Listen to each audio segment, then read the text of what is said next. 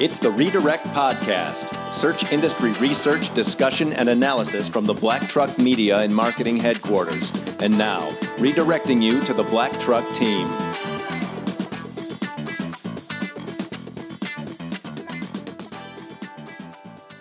Welcome to episode 22 of the Redirect Podcast. It is Friday, November 3rd, 2017. I'm Jason Dodge, founder of Black Truck Media and Marketing.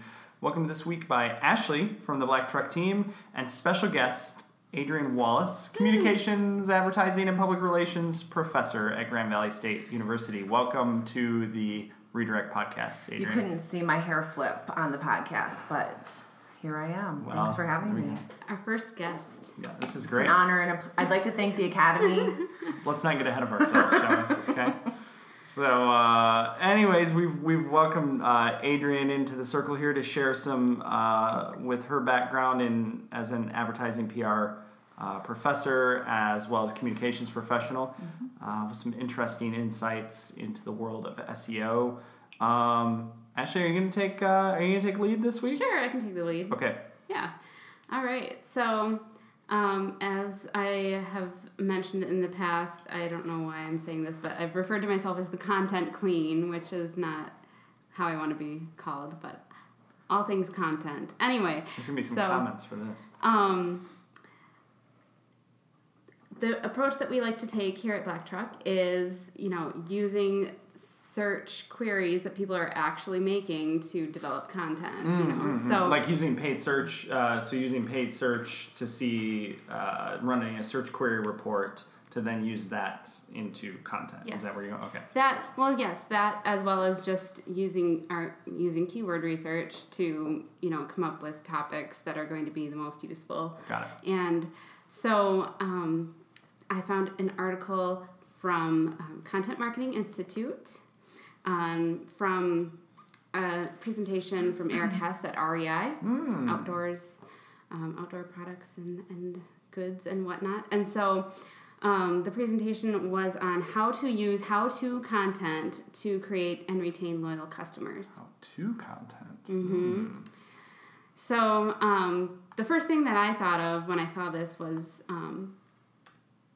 when we're talking about common search queries or different kinds of search queries, people are often going to use how to do this, how to do that. And those are, common paths to take when you're coming up with topic ideas. So I kind of thought it was going to go along the lines of maybe keyword research and creating how-to content. But it was really about using, going beyond top-of-funnel content, that a lot of people might tend to do because they're trying to bring people into the funnel, trying to generate leads and push their products. But this was about creating shopping-related content, post-purchase content, and between-purchase content. And so the between-purchase content would be, you're building loyalty, you're keeping your brand kind of front of mind for people who have bought from you before. So again, just not always focusing on top of funnel. So shopping related content would be product reviews, buying guides, product comparisons. Post-purchase content would be care and maintenance instructions, setup guides, repair help. As Adrienne pulls my hand away from my face. And then the between purchase content would be activity hacks and tips, location guides, skills and knowledge. So that between purchase content, I guess the takeaway is the between purchase content is less related to your products and services, just things that are going to be more helpful to your customers, that are going to help them see you as a helpful source of information and develops brand loyalty over time, right? Yep. And you can include your products in those pieces of content, either photos or videos or even links to your products, but it's not a sales push. It keeps your brand top of mind, creates touch points with your brand when customers might share this with non-customers on social media, whatnot. So again, I really thought it was going to go along the lines more of like, you know, the how-to, just informational search queries. Usually you think that's more top of funnel intent. I don't know your brand. Yeah, right? yeah. Yep. So I thought that was interesting. And I think especially like in e-commerce land, I think it's a really important point to make that not every time that you have customer contact that you should be telling them to buy your product. How frustrating is that on the consumer side? I mean, you probably, like me, I'm sort of a e-newsletter junkie. Like, I sign up for everything because I feel like you could always find like best practices either at work or worst practices at play, and you can always use those for clients, right? That's like, true. Here's somebody that did a great job. Here's somebody that is making everybody angry and turning people off, or I'm sure their unsubscribe rate is high or whatever. But who comes to mind to you in your inbox, like right now, who's doing a good job of that for anything that you subscribe to? Oh, wow. From like a helpful content perspective? Yeah, who is like a newsletter that you're like, I know this is product or e-commerce based. I know they're trying, like it's a sales tactic, right? Because it's what, at the end of the day, that's what all these are. But like, whose do you read like religiously? Well, Moz sends out a roundup of 10 articles. The top 10? Yeah, their top 10. I always find that really helpful, and they're not pushing anything in there. No, we've already drank the Kool-Aid, right? I mean, because I mean, let's be real. I mean, we're a subscriber of Moz tools and have been for years, so it's a great relationship. But that's really helpful. I'm trying to think of How about even something that personally. you buy? Yeah. While you're thinking, Yeah.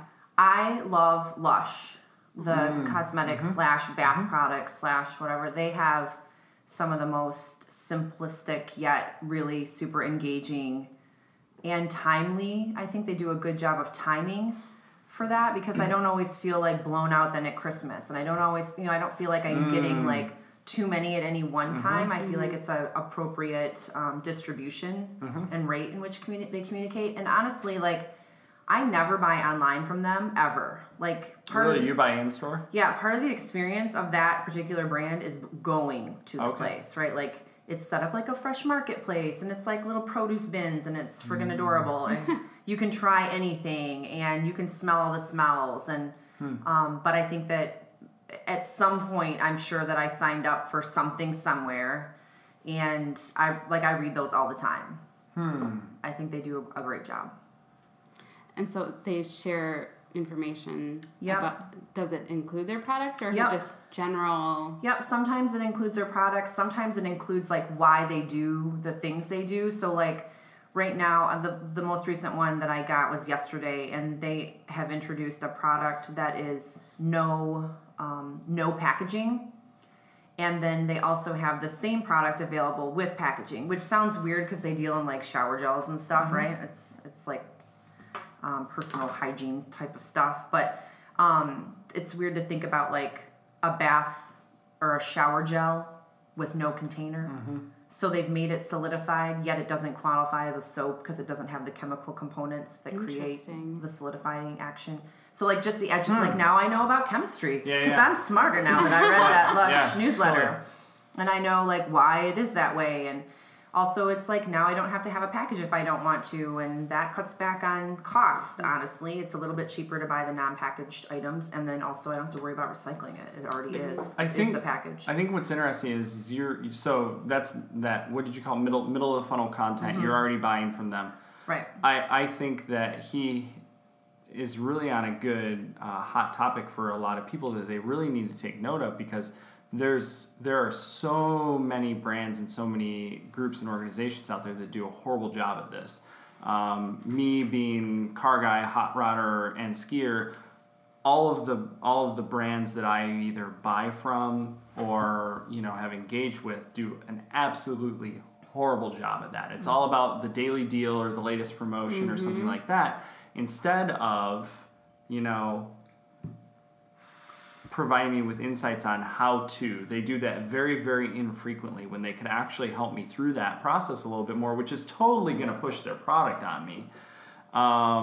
So they do a really bad job at that. I could call out a number of brands, but I'm not going to do that. Well, I also think whenever if every time they send an email to you, it's a sale. Why would you ever buy something regularly priced? Like, why would you you're ever? not going to. You're programmed to buy it off the deal. Like, it now becomes like some kind of a discount brand or some kind of an opportunity that you would wait for, right? I mean, it's like companies that scoop everybody with the Black Friday sale. So it's October 31, and here's your email with your Black Friday sale, which is our Black Friday deal will be XYZ. And so why would I buy between October 31 and Thanksgiving? That you just lost all of that time of consumer behavior and buying because you scooped yourself. That's ridiculous. I think too, to circle back on, let's not focus just on e-commerce players here either, which REI is a major e-commerce player, but also service B2B organizations that have more technical related items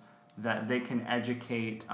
They're educating people that maybe are not necessarily making the buying decision. So maybe I am a company that serves top level engineers. So the top level engineers probably know the solution or product or whatever can solve their problem, but the individual, maybe it's the design engineer at the time, doesn't. And that's something that can kind of help fill that gap, fill that void.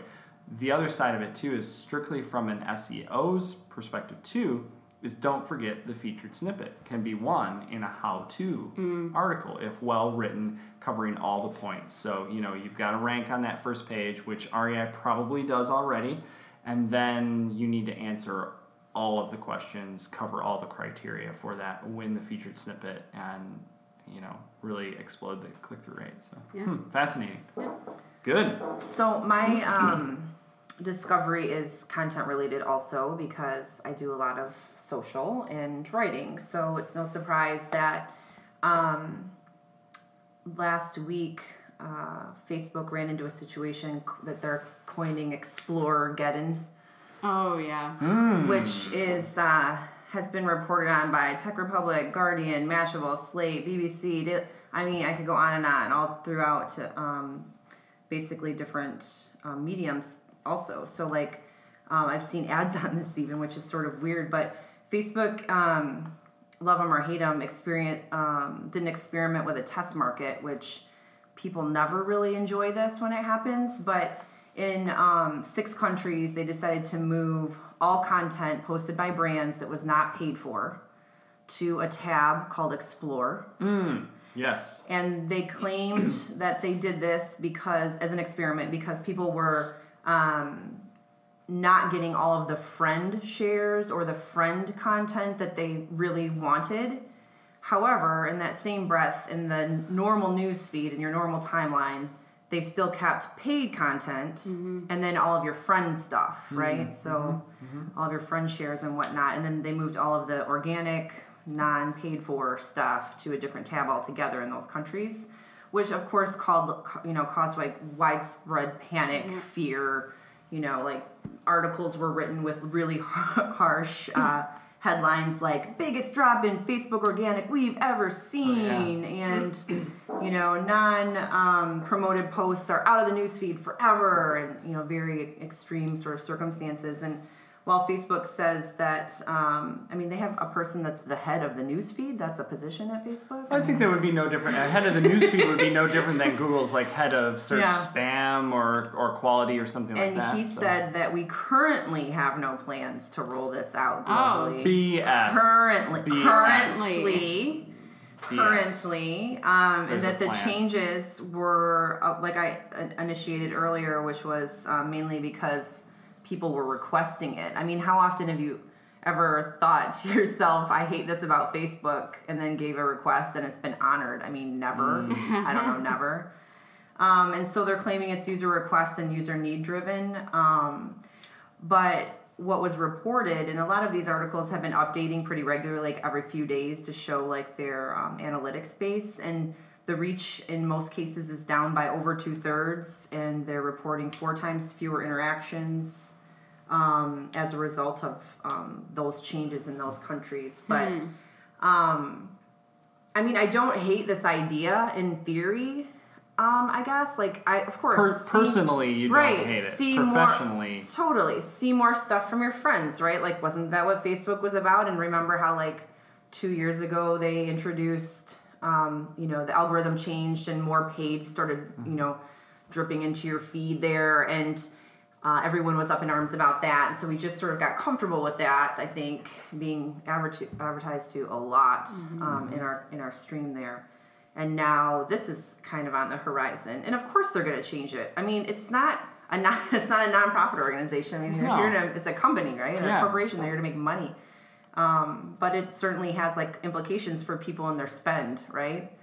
Because Facebook has been like the original easy, low-lying fruit, cheap ads sort of space. And so cheap ads, organic reach, but at the same time, we've seen over the course of the last 12 to 18 months, the organic reach of a brand page decrease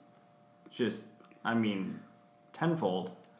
Yeah, I mean, that's been going on for quite a while. However, it's not anything to be concerned about, is what we've always been told, right? And now they're testing this. So, like, you have to wonder, like, is this, like... I think... Are we looking at a conspiracy? Or, like, what is the deal? I think... So, as a search marketer... professionally, I'm always going to be a high conspiracy theorist. So that's where I will totally make the claim of BS that they're okay. Yeah, currently they're not looking at rolling that out. So why are you testing it in these obscure countries? No offense. Why are you testing it in these obscure countries to see what the engagement rates are and use that as your test bed market? Is it because the rest of the world isn't going to notice, or what? You're testing it in an area that what's the activity level there versus here in the United States? So I call a little bit of BS on that approach. The second thing too, you touched on it, Adrian, was talking about more or less the pay to play, and with... I mean, that's been here forever, but it has been, now it's like... It is really here. But this happens. I think I'm amazed at this, though, is here in 2017, called almost 2018, where people are not adding a line item to their social budget to say, we have to pay for some of this traffic. Like, that needs to be in addition to social media, in addition to paid search and display, in addition to content marketing. Like, you need to have a budget in there that's for promoting posts and content, doing social ads. That's something that we've been talking about, I feel, for 2.5 years now. And now all of a sudden, it takes Facebook to make a change like this. Well, I mean, if it's not Facebook official, is it real? No. This is true. I digress. So I think that, like, looking at it holistically, I mean, absolutely, that just increases the I guess the argument for where you're putting your money and what kind of distribution of your money and how are you going to spend your money, and but I'll be interested to see if then also perhaps how Facebook takes your money and uses it, and because it's historically been pretty cheap to advertise on Facebook. So I'll be interested if they first force us into this like 2-feed system deal, and then also if they increase the cost, I guess, to reach people, because now you have advertisers hostage. I mean, honestly, brand pages with small reaches and small publishers and small sites are going to get, unfortunately, kind of like squeezed out of that market. I wonder if it's going to go along the lines more of AdWords, where you're bidding to be on people's main news feeds. I think that's. I would, from my upbringing through a PPC world, I would prefer it to be that way. But as a digital marketer in that space, perhaps that provides me with a competitive advantage, because I know what that landscape looks like and I know how aggressive we might have to get there. It's hard to say, but also kind of in closing on that too is think about this: is what if they go that route? How is it any different than what Google did with Gmail 2 or 3 years ago, where now you're forced into having this promotions tab and social tab?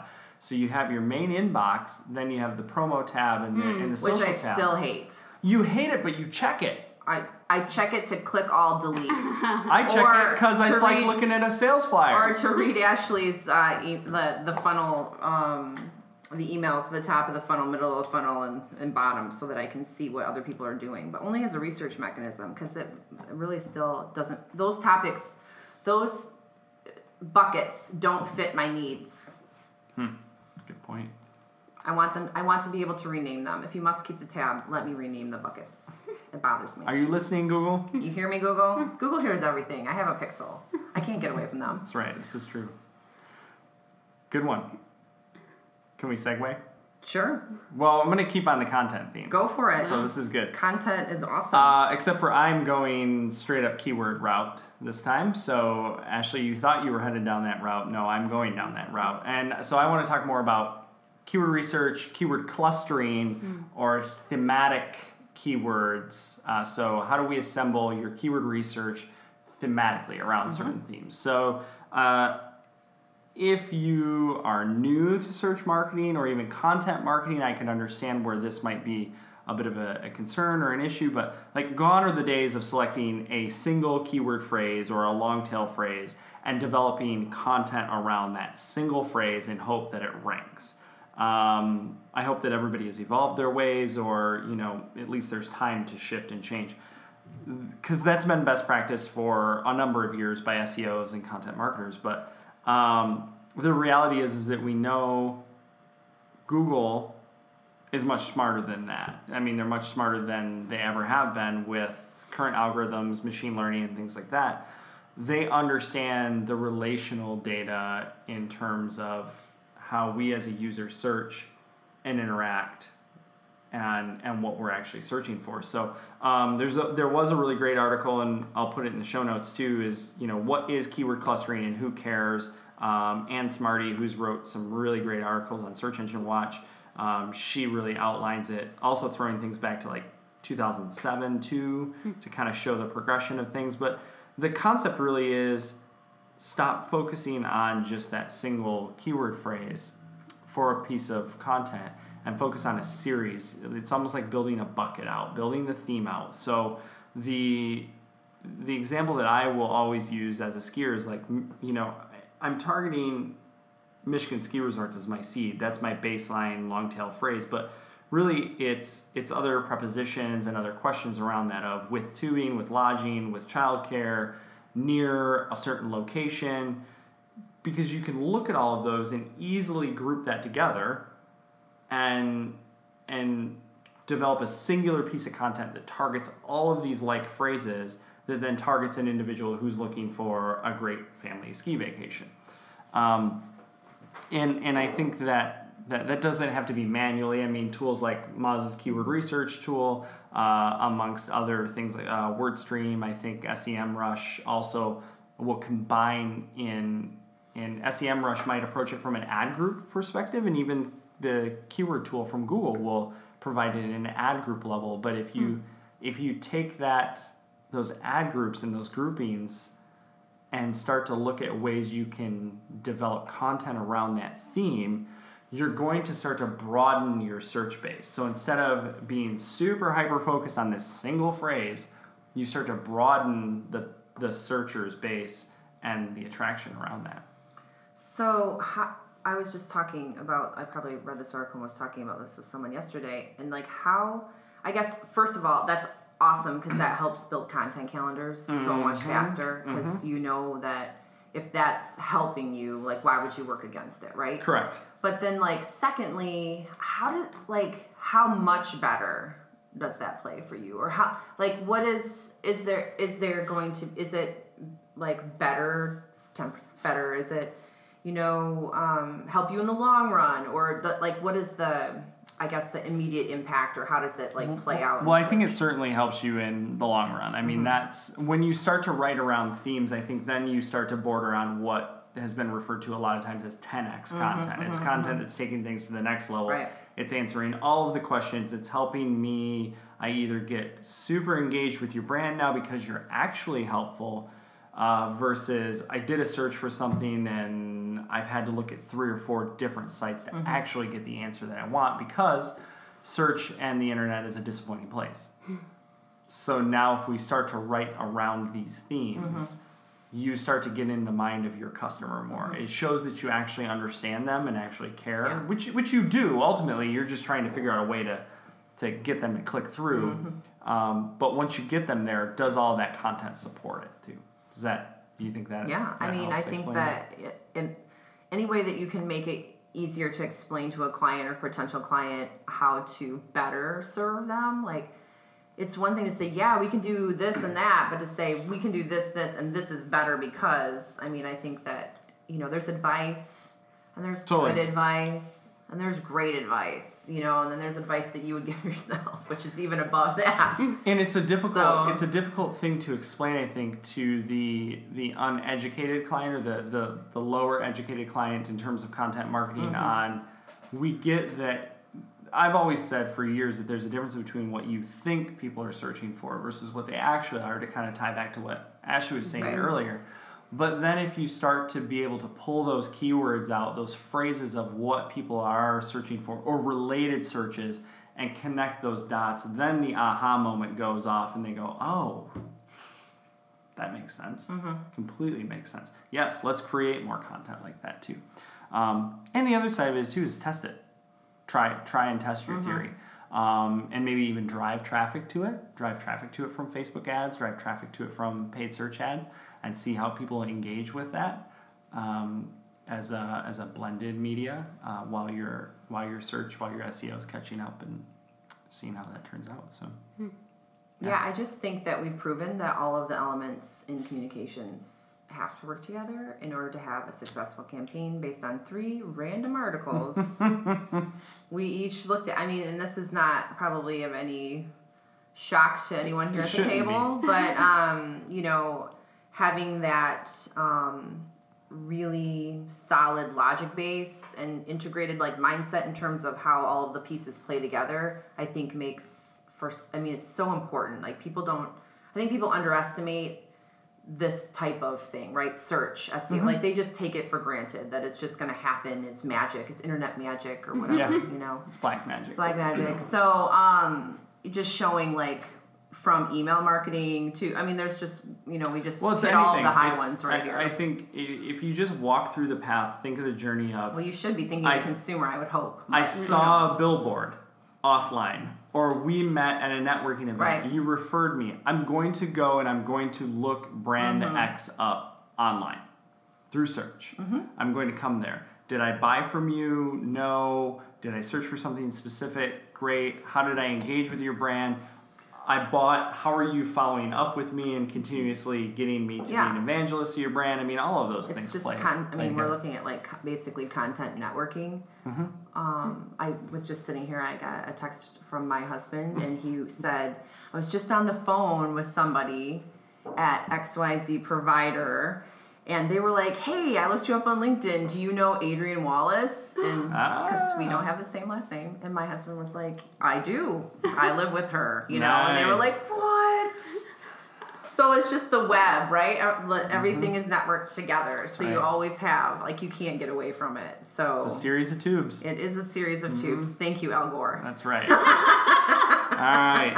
On that note, I want to thank Adrienne for being our special guest this week, and of course Ashley for participating once again on the Redirect podcast. Please do subscribe, give us comments, look for the show notes. Until next time, good luck. This has been the Redirect Podcast. Check out the show notes at blacktruckmedia.com and add us on iTunes and Stitcher.